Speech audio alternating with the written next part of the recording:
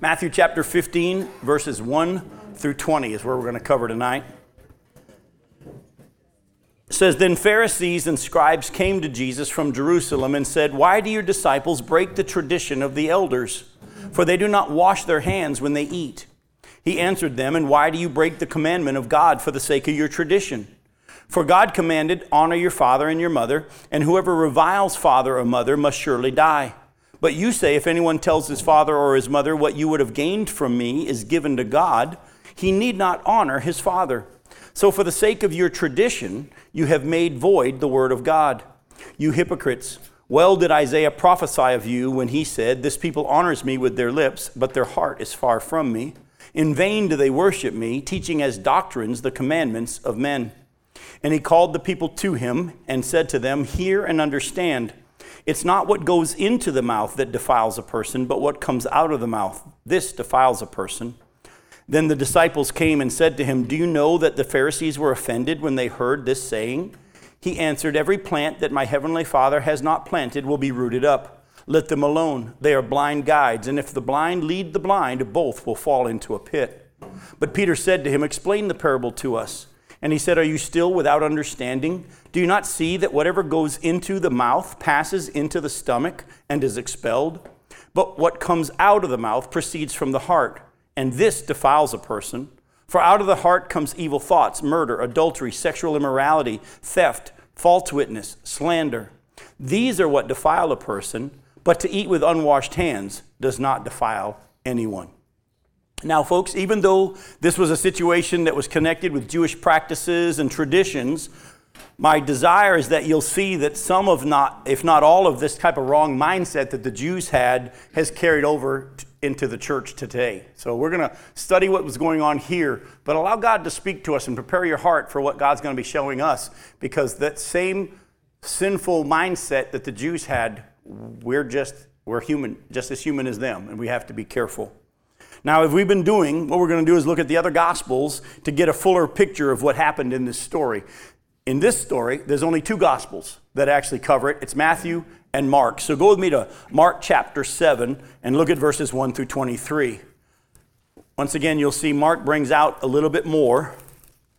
In Mark chapter 7, verses 1 through 23, it says, Now, when the Pharisees gathered to him, this is to Jesus, with some of the scribes who had come from Jerusalem, with hands that were defiled, from Jerusalem, they saw that some of his disciples ate with hands that were defiled, that is, unwashed. For the Pharisees and all the Jews did not eat unless they washed their hands properly, holding to the tradition of the elders. And when they come from the marketplace, they do not eat unless they wash. And there are many other traditions that they observe, such as the washing of cups and pots and copper vessels and dining couches. And the Pharisees and the scribes asked him, Why do your disciples not walk according to the tradition of the elders, but eat with defiled hands? And he said to them, Well did Isaiah prophesy of you hypocrites, as it is written, This people honors me with their lips, but their heart is far from me. In vain do they worship me, teaching as doctrines the commandments of men. You leave the commandment of God and hold to the tradition of men. And he said to them, You have a fine way of rejecting the commandment of God in order to establish your tradition. For Moses said, Honor your father and your mother, and whoever reviles father or mother must surely die.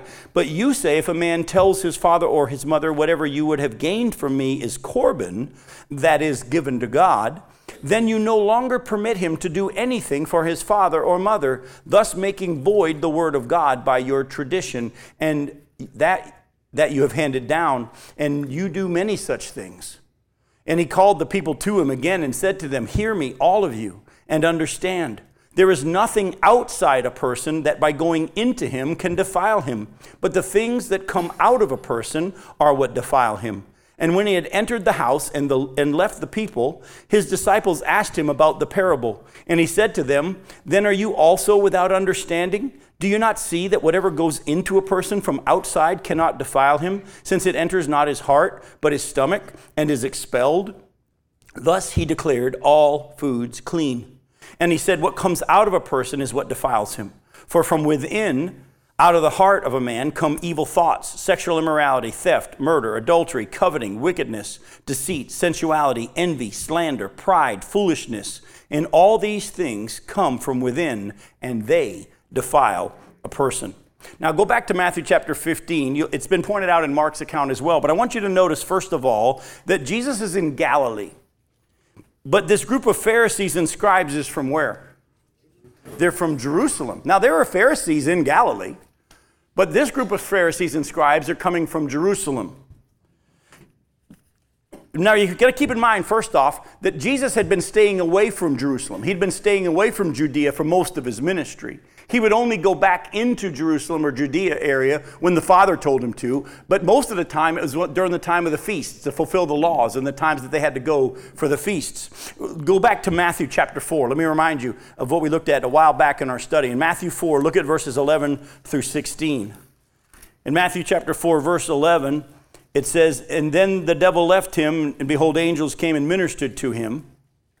And then it says, "And when he heard," this is Jesus, "that John had been arrested, he withdrew into Galilee, and leaving Nazareth, he went and lived in Capernaum by the sea, in the territory of Zebulun and Naphtali, so that what was spoken by the prophet Isaiah might be fulfilled, the land of Zebulun and the land of Naphtali, the way of the sea beyond the Jordan, Galilee of the Gentiles. The people dwelling in darkness have seen a great light.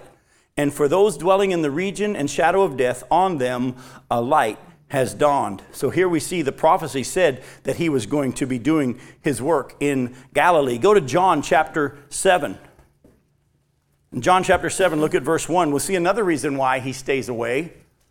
Not just because the prophecy said that he would, but in John chapter 7, look at verse 1. It says, "After this, Jesus went about in Galilee. He would not go about in Judea because the Jews were seeking to kill him." So here we see that one of the reasons why he stayed out of Judea and out of Jerusalem is the Jews were trying to kill him whenever he got there. As you remember, back during the time as he's heading back to go to the cross, as he goes back to Jerusalem to go raise Lazarus from the dead, remember his disciples say, "Don't you remember last time we went there, they tried to kill you?" And he said, "It's okay, let's head on back now." So Jesus is spending most of his time in Galilee. But the Pharisees and the scribes are coming from Jerusalem up into Galilee. Any idea why they want to be there? They want to catch him. They want to prove him or to be false or to find fault with him. Now, in this instance, though, they try to accuse him of being a bad teacher by accusing his disciples of breaking the tradition of the elders and thereby subtly accusing him of teaching them that it was okay to break the laws that the Pharisees and the scribes had written. You see, when you see the word scribe in the Bible, first off, that's a Pharisee. The scribes came from the Pharisees, but they were the lawyers, if you will. They were the lawyers of the Pharisees, and they were the ones who had actually written most of these oral traditions or the teaching of the elders. Now, for some of you who don't know what I'm talking about, let me just catch you up. The tradition of the elders or the teaching of the elders was a group of extra biblical laws that had been made by the Pharisees, and they didn't really even begin until after the Babylonian captivity. Now, when I say extra biblical, what I mean by that is this. What the elders taught wasn't in the Bible. They took truths from the Bible and then with their human wisdom made extra laws in order when the Old Testament would say honor the Sabbath and keep it holy, they would make extra laws to tell you how to keep it holy. And they made all these traditions and commandments that they made. And by the way, if you ever took the time to read it, the book's called the Mishnah. It wasn't until about the 2nd century that it was actually all these oral traditions had been written down, and it's a book called the Mishnah, and it's full of all these extra hundreds of laws that the scribes, the Pharisees, made. Now, the law of Moses, God's law, had no requirements for hand washing except for the priests who had to wash before eating the holy offerings. I'm going to show that to you. Go to Leviticus chapter 22. I want you to see that even though they had this tradition of the elders about hand washing before they were to eat, there was no such law in the Word of God. There is a law in the Word of God for the priests in Leviticus 22 about washing. In Leviticus 22, I'm going to read to you verses 1 through 3, and then we're going to jump down to verses 6 and 7 for the sake of time. Leviticus 22, 1 through 3. "And the Lord spoke to Moses, saying, Speak to Aaron and to his sons, so that they abstain from the holy things of the people of Israel." By the way, who's Aaron? That's Moses' brother. And who descended from Aaron? All the priests, the Levites. So you're to speak to Aaron and all his sons, these are the Levites, the priests, that they abstain from the holy things of the people of Israel, which they dedicate to me, so that they do not profane my holy name. I am the Lord. Say to them, if anyone of all of your offspring throughout your generations approaches the holy things that the people of Israel dedicate to the Lord, while he has an uncleanness, that person shall be cut off from my presence. I am the Lord. Jump down to verse 6. The person who touches such a thing shall be unclean until the evening, and shall not eat of the holy things unless he has bathed his body in water. When the sun goes down, he shall be clean, and afterward he may eat of the holy things, because they are his food. So here we see that there's an instruction in God's law that the priests had to wash before they ate the holy things, but there's no instruction for anyone else about washing before you eat. I know some of you moms are like, man, I thought I had a scripture that I could just use on my kid, that he has to wash before he eats because the scripture says no. And I've heard too many moms talk about the fact that when Jesus rose from the dead, that they went in and they saw that the tomb was empty and that the cloth was folded up there. And I've heard many a mom say to their kids, Jesus made his bed when he rose from the dead that day. Now, be careful of starting your own traditions because of taking scripture out of place. So there was no instruction from the law of God about hand washing for the regular folks, just for the priests. Now, the oral tradition about hand washing, though, was not about hygiene. If you actually do a study and you find out what the Mishnah taught and what the oral tradition was that they accused Jesus' disciples of breaking, they're eating with unwashed hands, it wasn't about hygiene.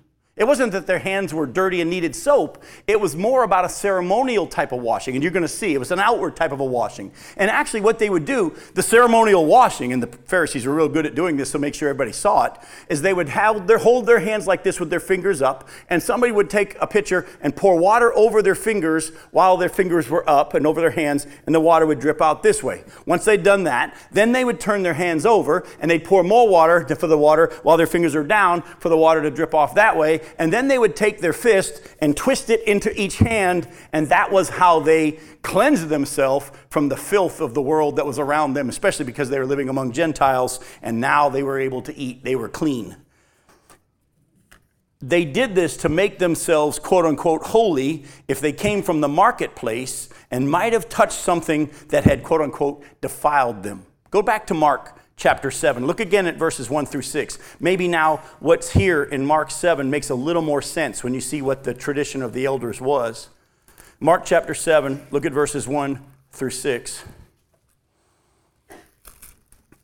Now when the Pharisees gathered to him with some of the scribes who had come from Jerusalem, they saw that some of his disciples ate with hands that were defiled, that is, unwashed. For the Pharisees and all the Jews do not eat unless they wash their hands properly, holding to the tradition of the elders. And by the way, if you look at the Greek where it talks about that, it actually talks about having done it, when it talks about having done it properly, in the Greek it says having twisted the fist is how it is in the Greek. Isn't that interesting? The Greek says twisted the fist. For our understanding, they said do it properly, which was what the elder tradition was. And holding tradition of the elders, verse 4, and when they come from the marketplace, they do not eat unless they wash. And there are many other traditions that they observe, such as the washing of cups and pots and copper vessels and dining couches even. I mean, they were really, really careful about making sure, especially if they came from the marketplace, because if they came from the marketplace, who had they possibly bumped into? A Gentile. And they might not be clean, or they would be unclean. And so they would ceremonially have these ways of ceremonially washing the pots. It didn't clean them. It just kind of poured water over them, but it let everybody know I'm clean, because I've done these outward act. Keep that in your mind, by the way. Keep that in your mind, because what I just said to you was this. There are those who thought they were clean because they did this outward act. They taught that if anyone ate without this type of ceremonial washing, they and what they touched and what they ate were defiled, and they had defiled themselves even more by eating that defiled food because they had touched it with their defiled hands. Now Jesus, in response to their questioning his holiness and his disciples' holiness in comparison to theirs, calls these religious leaders hypocrites. I want you to catch what I just said there again. When they accused Jesus' disciples of washing with unwashed or eating with unwashed hands, they were saying, your disciples are breaking the tradition of the elders, they're defiled, and in essence, so are you, Jesus, because you, being their master and their teacher, must be either approving of it or teaching them that it's okay. And they were actually saying, you're not as holy as you think you are. We're more holy than you. So what does Jesus say? You hypocrites. I want you to see it. Don't take my word for it. Here in Mark, you're already in Mark. Look at verses 6 through 8. And the Pharisees and the scribes asked him, why do your disciples not walk according to the tradition of the elders, but eat with defiled hands? And he said to them, well did Isaiah prophesy of you hypocrites. And then he quotes from Isaiah. We'll get to that in just a second. Look back at Matthew 15. Look at verses 7 through 9. Matthew 15, starting in verse 7, Jesus says, you hypocrites.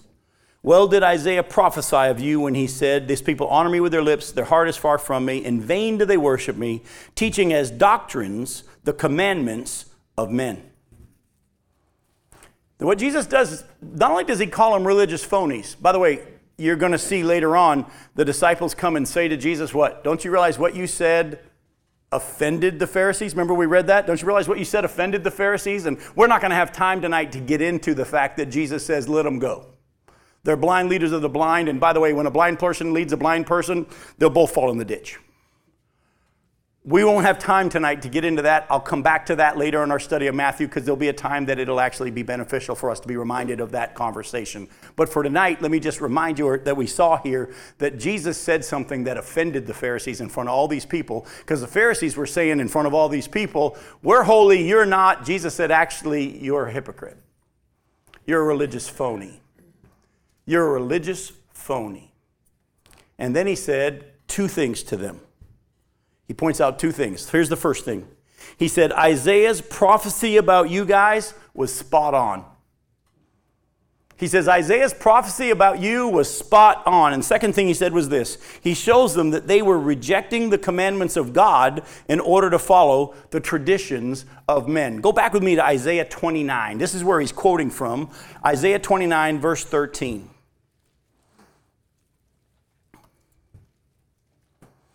If I were to say to you that Isaiah prophesied about you, would you get a little excited? You have mixed emotions now, don't you? There's a side of you that says, Isaiah spoke about me? And then you get there and you go, oh, I don't know if I like that. Isaiah 29, look at verse 13. And the Lord said, because this people draw near with their mouth and honor me with their lips, while their hearts are far from me, and their fear of me is simply a commandment taught by men. Jesus paraphrases it or quotes it probably he quotes from the Septuagint, which is the Greek translation of the Old Testament. And if you look at the Septuagint, what Jesus says here, both in Matthew and in Mark, is a word-for-word translation or quote from the Septuagint. So Jesus was probably quoting from the version they had in front of them, which was the Greek translation of the Old Testament. And he quotes it word for word, and he says this, these people honor me with their lips, but their heart is far from me. In vain do they worship me, teaching as doctrines the commandments of men. What had the Pharisees done? What had the scribes done? They had taken the word of God, and they said, okay, we know what God's word says. Now, we'll tell you what that means and how you're to live it out. And they wrote down hundreds of other laws, which became religious traditions. And now all of a sudden, instead of the people striving to be obedient to the law and the word of God, what are they trying to live up to? The commandments of men and the traditions of the religious leaders. Folks, stick with me here. You're going to find that is carried over into the church more than you would ever believe. But in pointing these things out, Jesus gives them an example. The oral tradition passed down from the elders, and not in the Bible, stated that if anyone declared that their money or their possessions were korban, which means given to God or dedicated to God, then those possessions or money could only be used in service to God. That's one of their traditions, that a child could say, what I have here, I'm going to dedicate it all to the Lord. That doesn't mean that they would actually give it to God, but it was dedicated to God. And therefore, since it was dedicated to God, they couldn't give it to their folks. You see, as you know, in the way things were in society, and then the families were responsible for taking care of each other, were they not? Women had not much of a power or prestige, and so they were being taken care of by their husbands and sometimes their sons. And as people got older, the children would take care of them. I don't have time to take you back into Timothy, where Paul clearly says to the early church, if there's a widow in the church that has a need, the family should meet that need. Don't expect the church to meet that need. The family member should meet that need. And if any believer doesn't take care of their own family, treat them like an unbeliever. Because the church's responsibility was to continue what God's word had said, which we're going to get to, that the people that are closest to them are to be taking care of them. But what they had done was, as happens typically in some families, so there might be even some people here in this room who have some kids that you're estranged from because they've gotten mad at you for whatever reason.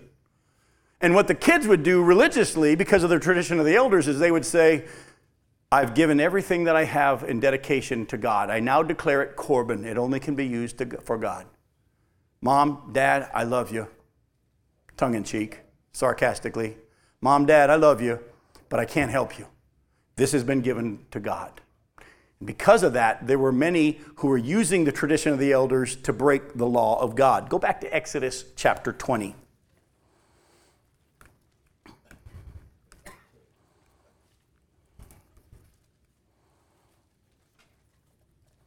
Exodus chapter 20, we're going to look at verse 12, and then we're going to go to chapter 21, verse 17. Exodus chapter 20, look at verse 12. You're going to see why I take you to these two verses real quickly. Exodus 20, verse 12 says this, honor your father and your mother, that your days may be long in the land that the Lord your God is giving you. Go to chapter 21, look at verse 17. It says, whoever curses his father or his mother shall be put to death. Another word for the Hebrew that's translated here, curses, could be also dishonors or reviles. Now go back with me to Matthew 15 and look at verses 3 through 6, and you'll understand where Jesus is coming from. In Matthew 15, verses 3 through 6, and he said, and he answered them, why do you break the commandment of God for the sake of your tradition? For God commanded, honor your father and your mother. Where's that, by the way? Exodus where? 20:12. Exodus 20:12 said, honor your father and mother, and whoever reviles father or mother must surely die. Where's that? 21:17. See, you guys are becoming Bible scholars already. Whoever reviles father or mother must be put to death. But you say, if anyone tells his father or his mother, what you would have gained from me is given to God, he need not honor his father or his mother. For the sake of your tradition, you have made void the word of God. Go to Mark. Look at chapter 7, verses 9 through 13.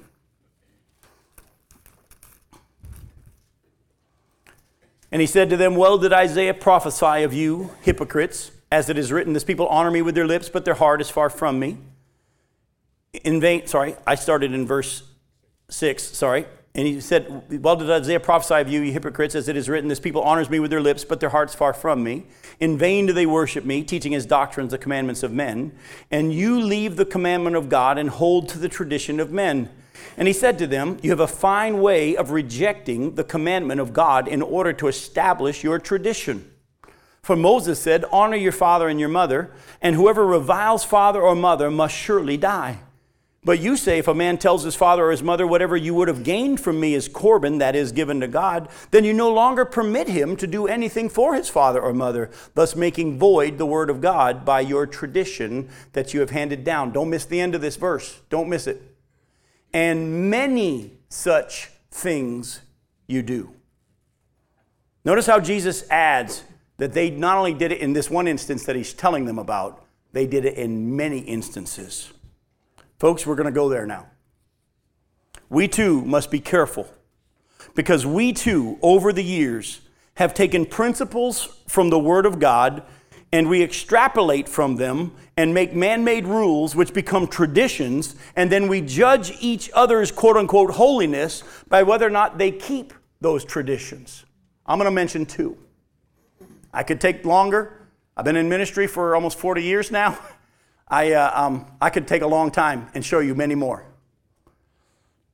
But I think God only wants me to deal with two tonight. And I want you to know some of you are going to have a problem with me, even these two that I bring out. We're going to deal with that at the end of the study. So hold your anger and don't blow up at me until we get to the end. As we have seen, God did say that the priests were to wash if they touched anything unclean before they ate.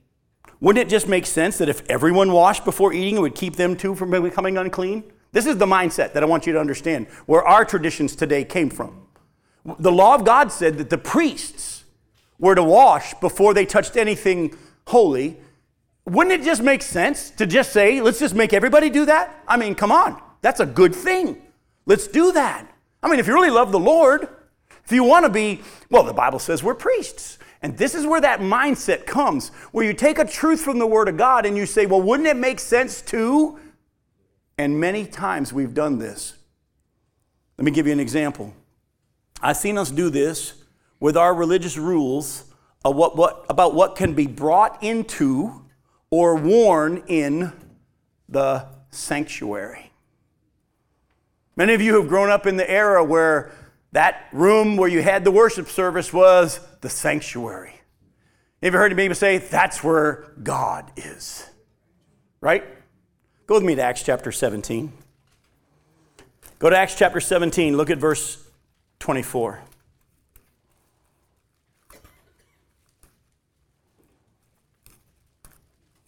Paul speaking to the Areopagus on Mars Hill.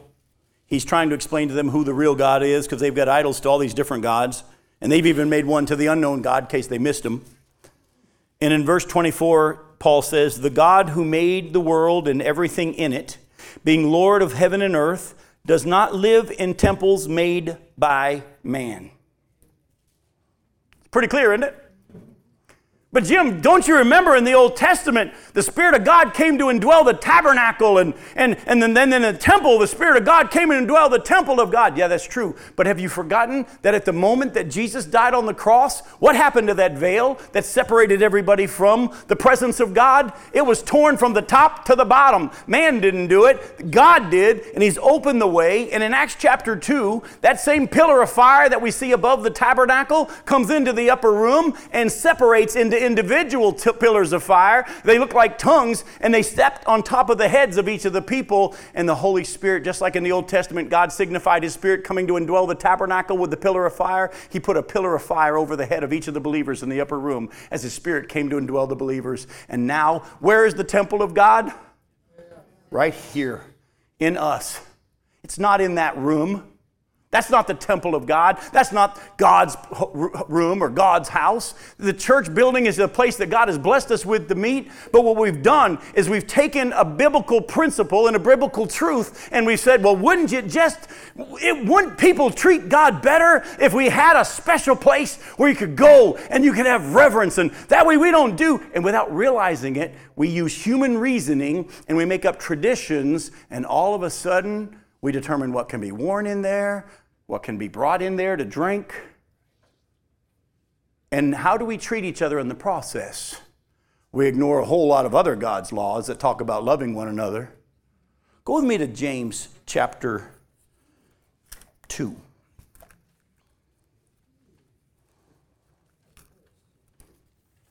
Listen to James chapter 2, verses 1 through 9.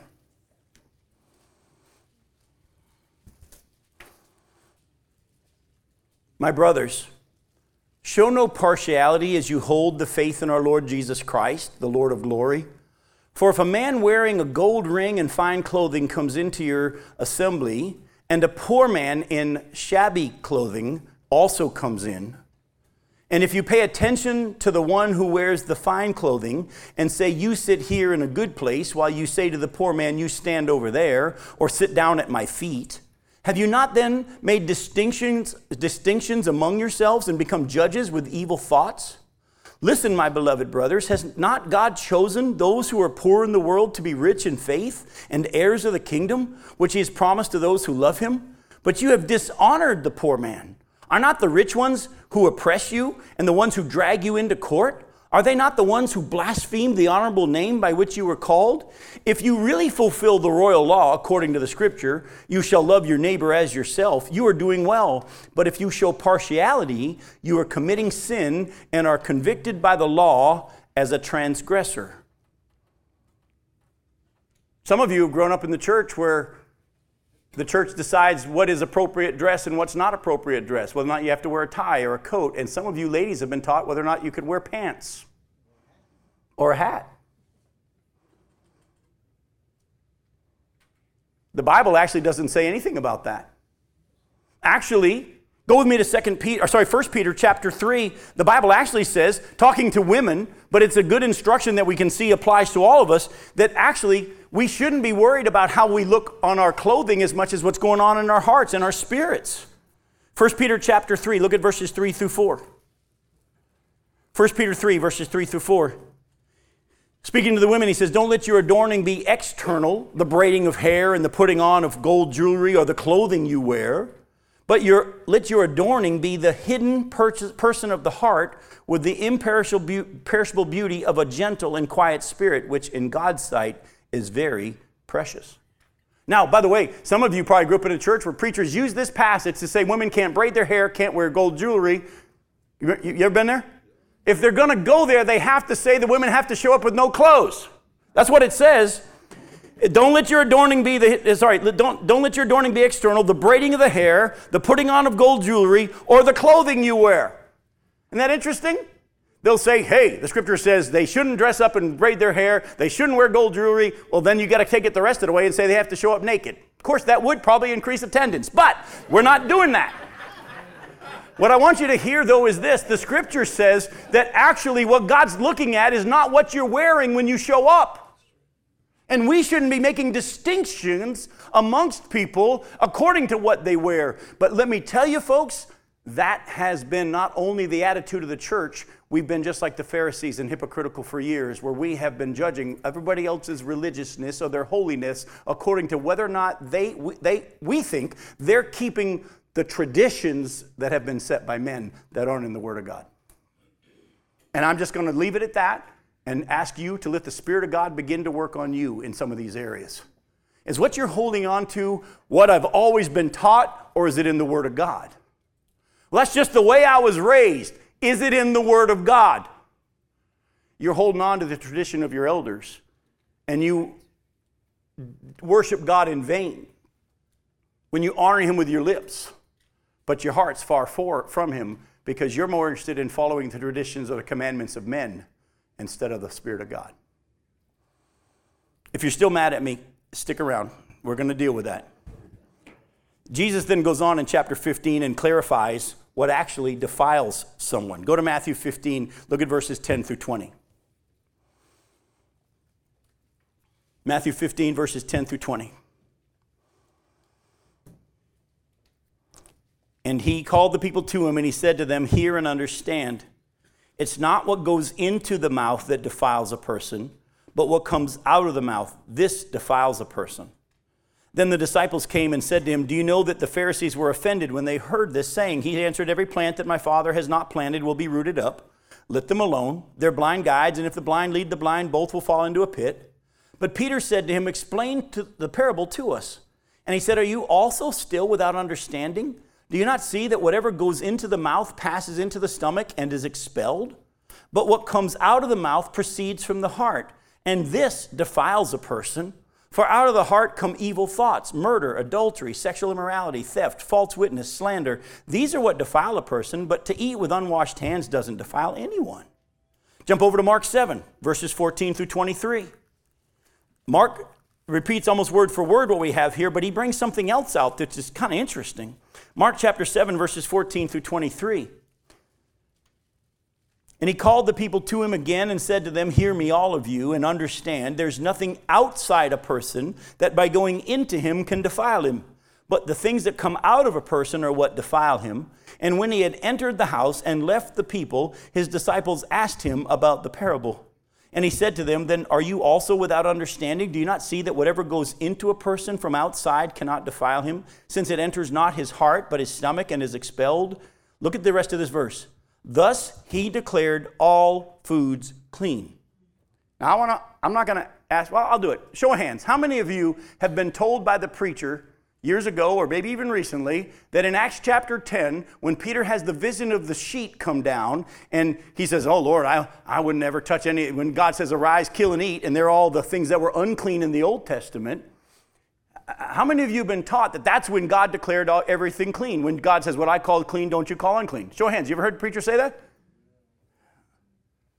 When Jesus says to Peter, don't call what I've called clean unclean, he'd already called it clean back here in Mark chapter 7. Peter just hadn't caught on yet. When he says, whatever comes from the outside into you cannot defile you, he declared all foods clean. Well, why in the Old Testament? We don't have time to get into all that. That's too much of a study. But let me just say the short version is this. God knew stuff about germs that they didn't know about back in that day. Let me just say, you know how the scripture says, the Old Testament law says that a male child was to be circumcised on the 8th day? Folks, you go talk to any doctor, scientist that knows this stuff, especially that study blood. You'll find that every child, when they're born, has a certain level of their clotting factor. And it starts at a certain level on the day they're born, and it grows to its highest level. Anybody want to take a guess on what day the highest level of clotting is? The 8th day of their life is the highest, and then it just a little slowly decreases from that point on. Do you know how the law said that they weren't, if they touched a dead body, they were to be unclean, and they weren't able to have any contact with anybody else? Well, that's because God knew about things like the Black Plague and things like that. And back in the day when those people were dying because of the disease and the doctors were working without rubber gloves and they would work on a dead body and then go work on a living body and they kept passing it around, God had reasons for why he would say, for this season, I want you to stay away from this. Don't eat this kind of a thing. But he had his purposes. But at this point, he comes and he says, you can eat it all. You can eat it all. If what truly defiles us comes from within us, why do we think that we can clean ourselves or others by following a set of man-made rules that only deal with outside actions? Let me ask you that question again. If what truly defiles us comes from inside, why do we think that we can clean ourselves or others by following a set of man-made rules that only deal with outside actions? It's because it has been taught from the pulpit. For years, by the way, I'll just let you know, I'm not a coffee drinker. I have never been a coffee drinker, and a lot of people love coffee. And wherever I travel, the pastor, I'll be at their house like we were this weekend, and they'll say, hey, would you like some coffee? And I always jokingly say, no thanks, I'm a Christian. And they're like, is it wrong to drink coffee? I'm like, no, read your Bible, pastor. It's okay to drink coffee. I was making a joke. Actually, I drink Diet Coke, and my wife says when I die, they won't even have to embalm me because I've drank so much Diet Coke. And when my wife says, that's going to kill you. No, it doesn't matter. What goes in is not defiling me. It's what's inside. Now, but look at Colossians chapter 2. Go to Colossians chapter 2. Look at verses 16 through 23. You're going to see something jump out of here that, oh, I didn't even bring it up in our list of our traditions. And it's going to surprise some of you. Go to Colossians chapter 2. Look at verses 16 through 23. Paul says, therefore, Colossians 2, verse 16, let no one pass judgment on you in questions of food and drink, or with regard to a festival, or a new moon, or a what? Or a Sabbath day. Oh, buddy, how many of us were taught that Sunday was the Sabbath and you can't eat out, you can't play ball, you can't... Almost all of us, weren't we? That's not what the Scripture taught. Scripture never said that. That was the tradition taught by man. Keep reading. The New Testament even said, these are a shadow of the things to come, but the substance belongs to Christ. But let no one disqualify you. By the way, some of you are saying, hang on, Jim, hang on now. I can't go forward. I know the Old Testament said that the Jews were not allowed to work on that day, and that means it carried over to us. No, actually, do a full study of the Sabbath, and you'll find that God told the nation of Israel way back that the Sabbath was something that he set up as a sign between him and the rest of the world. He was going to use them as his witness, and the Sabbath was for the nation of Israel. Back to chapter 2, verse 17, these are a shadow of the things to come, but the substance belongs to Christ. Let no one disqualify you insisting on asceticism. That means not doing certain things and not eating certain things. and worship of angels, going on in detail about visions, and puffed up without reason by his sensuous mind, and not holding fast to the head, from whom the whole body, nourished and knit together through its joints and ligaments, grows with a growth that is from God. Before I go any further, there's a movement around here, there's a movement around the country that Christians are following, where they're trying to make Christians go back to the Old Testament law and keep the law of Moses. They have their cookbooks, they have all their requirements, because they think that the Christians should be following the law of Moses. The Bible says, watch out for the people that say you can't eat this and you can't eat that. Look at verse 20. If with Christ you died to the elemental spirits of the world, why, as if you were still alive in the world, do you submit to regulations? Do not handle, do not taste, do not touch, referring to things that all perish as they are used, according to human precepts and teachings. Does that sound familiar? According to human precepts and teachings. These have indeed an appearance of wisdom in promoting self-made religion and asceticism and severity to the body, but they are of no value in stopping the indulgence of the flesh. Folks, if your problem is on the inside, all your outward actions aren't going to fix it. You've got to have God come in and do a work on the inside. I'm going to ask you a question. Well, before I do, let me just say this. This is why Jesus called the Pharisees not only hypocrites, he called them whitewashed tombs. Go to Matthew 23. Go to Matthew 23.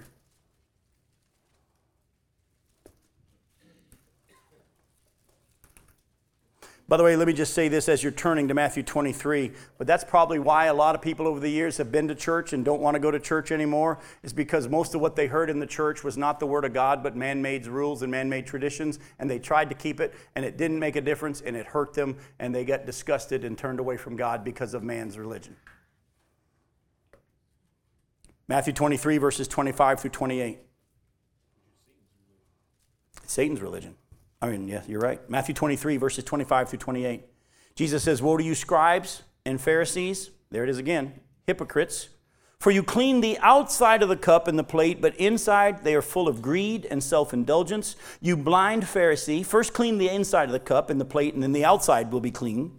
Woe to you, scribes and Pharisees, hypocrites, for you're like whitewashed tombs, which outwardly appear beautiful, but within they're full of dead people's bones and all uncleanness.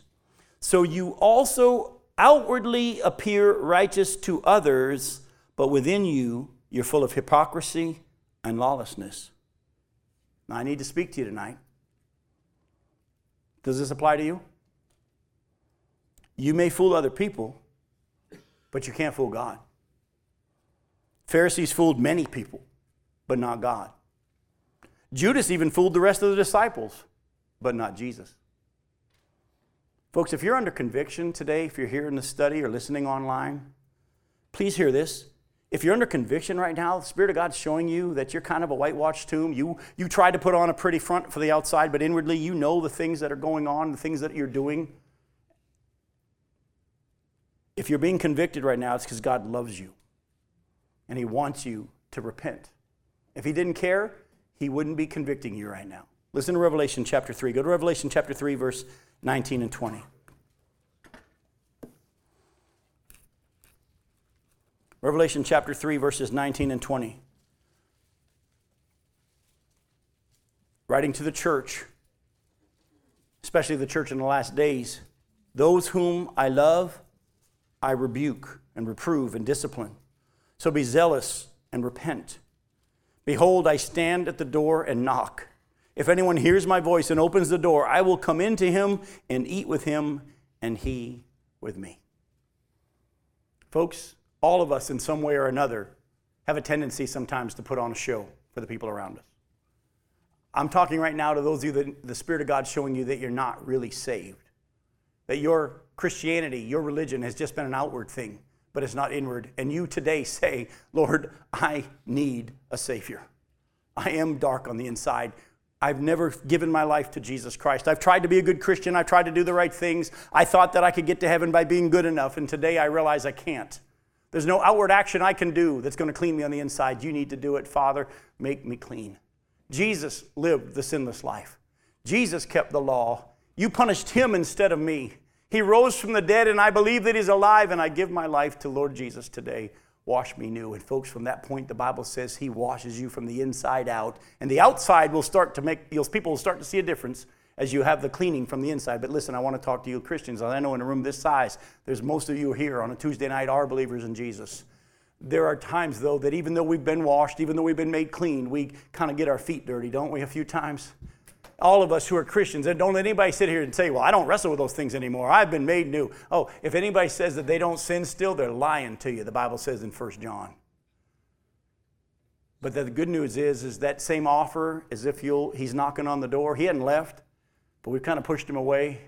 He'll come and wash us clean. We've already seen this over the last few weeks in James chapter 4. Cleanse your hearts, you sinners. Purify your hearts, you double-minded. God will do a work as you just simply say, yeah, I've been kind of playing the hypocrite for a while. Lord, I'm back. Wash me clean from the inside. Now we're going to deal with those of you that are mad at me because I mentioned some of your favorite traditions. As we wrap up tonight, I'd like to take you a little bit deeper in what God's Word says about this matter. When it comes to differing opinions in the church as to some of the traditions, we must first remember that whichever side we end up on, loving our brother or our sister in Christ is more important than our knowledge. There are going to be times that Christians don't see it the same way. I'm going to show you that to you in the Word of God. The Word of God says there's going to be some Christians that see it this way and other Christians that see the same thing in a different way. That's going to happen. But the moment that you start to tear your brother or sister down because of how you think it ought to be and how you think they ought to be living or how they ought to dress or how they ought to not dress, the moment you start tearing your brother down, your knowledge is wasted. Go to 1 Corinthians 13.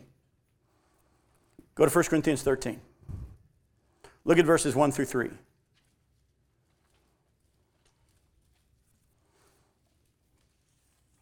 First Corinthians 13, verses 1 through 3. Paul says this. He says, if I speak in the tongues of men and of angels, but I don't have any love, I'm a noisy gong or a clanging cymbal. And if I have prophetic powers and understand all mysteries and all knowledge. By the way, if there's any preacher out there that tells you he totally understands everything when it comes to the Bible, run away from him because he's a false teacher. This is hyperbole. But if I understand all mysteries and all knowledge, and I have all faith to remove mountains, but I don't have love, I'm nothing. Then he goes on and says, if I give away all I have and deliver my body to be burned, but I don't have love, I gain nothing. Folks, there are going to be times that you don't see it the same way someone else does.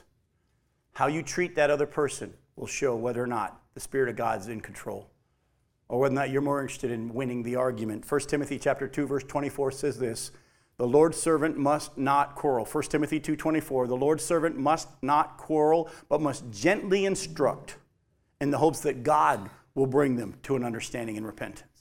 In Philippians chapter 3, it's around verse 15 or 16. I'm going off of Spirit bringing passages to my mind right now. But in Philippians chapter 3, around verses 15 or 16, Paul says, and if in any point you see things differently, may the Lord bring you to that understanding. May the Lord bring you to that understanding. Go to Romans chapter 14.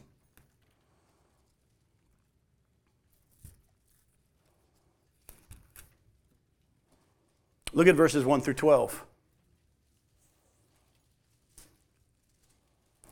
Paul says, as for the one who is weak in faith, welcome him, but not to quarrel over opinions. How many times have Christians invited their brother or sister over for a meal, only to sit them down and show them where they were wrong? Man, I've had that happen to me so many times. Pastor, could we have you over for dinner? We just have never had you over for dinner. Sure, I like food. Let's go. And then the whole time there was an agenda that they were going to show me how I was wrong and they were right. Don't welcome him to quarrel over opinions. Verse 2, one person believes he may eat anything. Didn't Jesus just say that we can?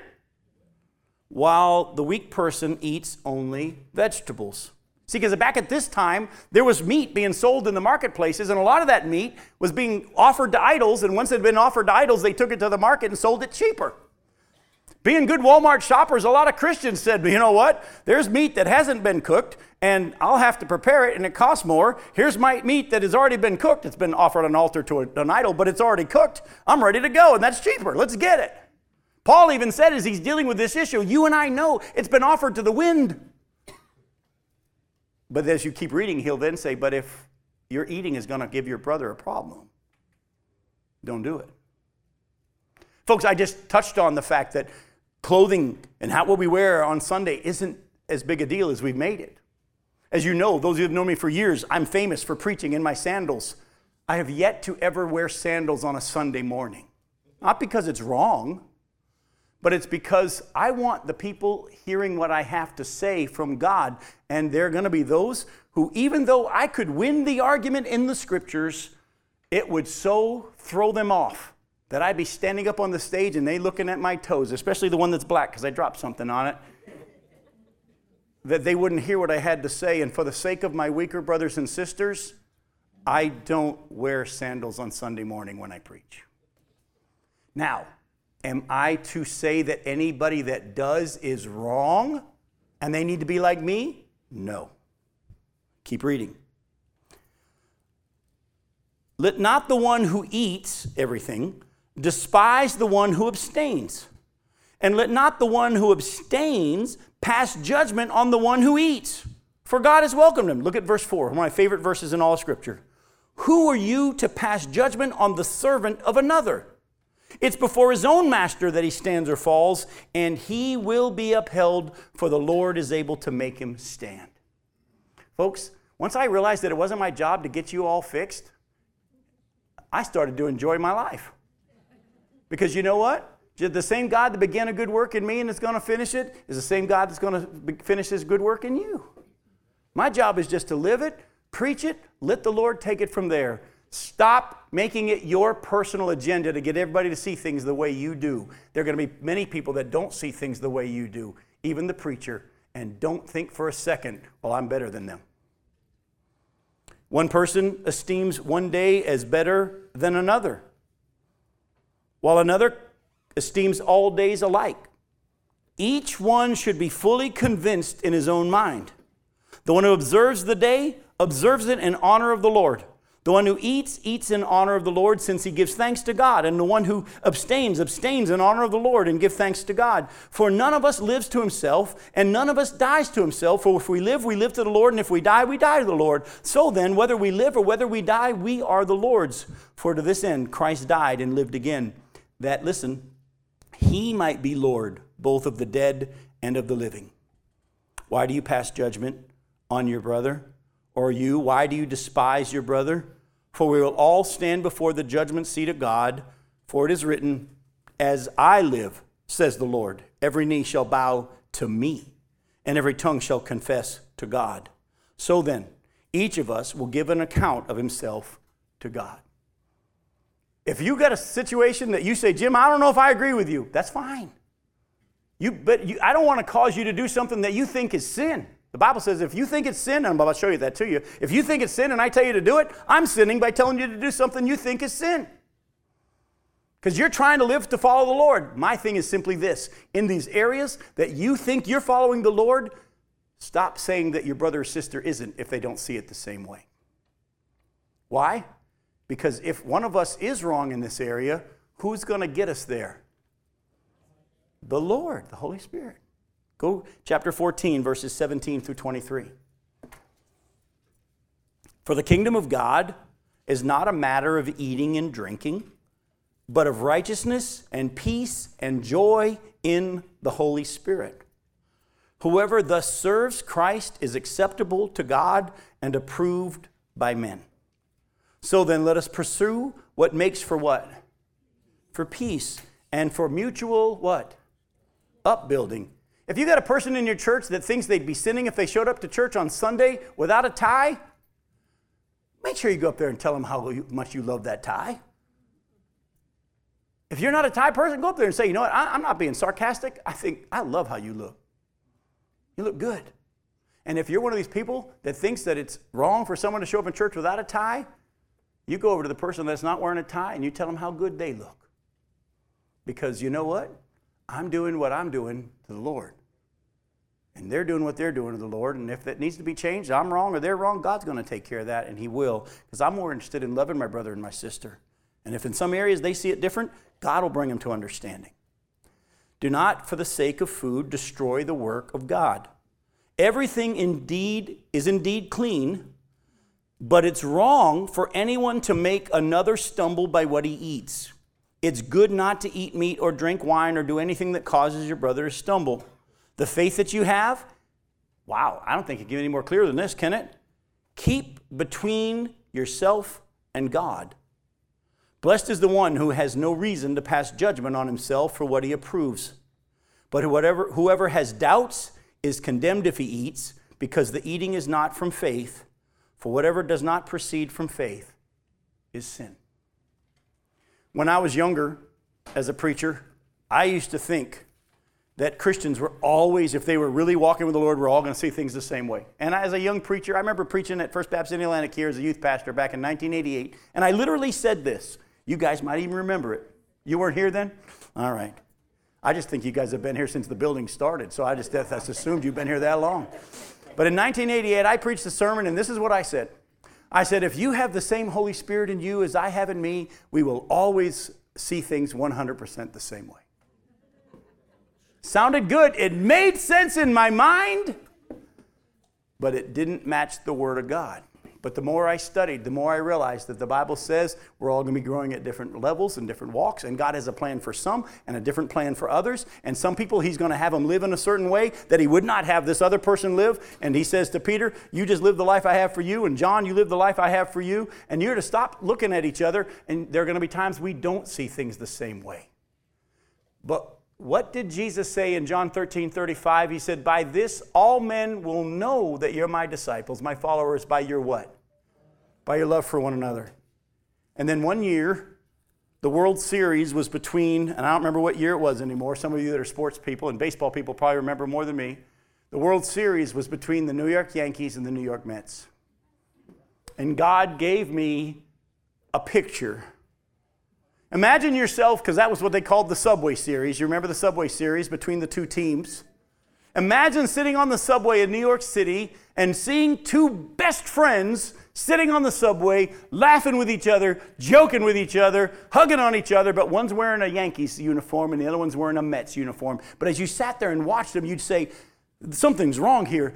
These two people do not see things the same way. If you ask the Mets guy, what's the better team, the Mets or the Yankees? He'd say the Mets are the best team. We don't even know how the Yankees made it to the World Series. They stink. And you ask the Yankee guy, which is the better team? He'd say, of course it's the Yankees. The Mets are a farm team. They shouldn't even be in the major leagues, let alone in the World Series. But then you sit there watching two people that don't see this the same way. How can you love each other? They love what? They love baseball. And they love each other because of baseball. It has brought them together, even though they don't exactly see things the same way. And Jesus says, when the world out there knows that you, different denominations and Christians, don't all see things the same way, but you love with each other, and as long as they're preaching the gospel, you partner, the world's going to say, how come they don't see things exactly the same way? But they love each other. They must love Jesus. I love you. We'll see you in a month.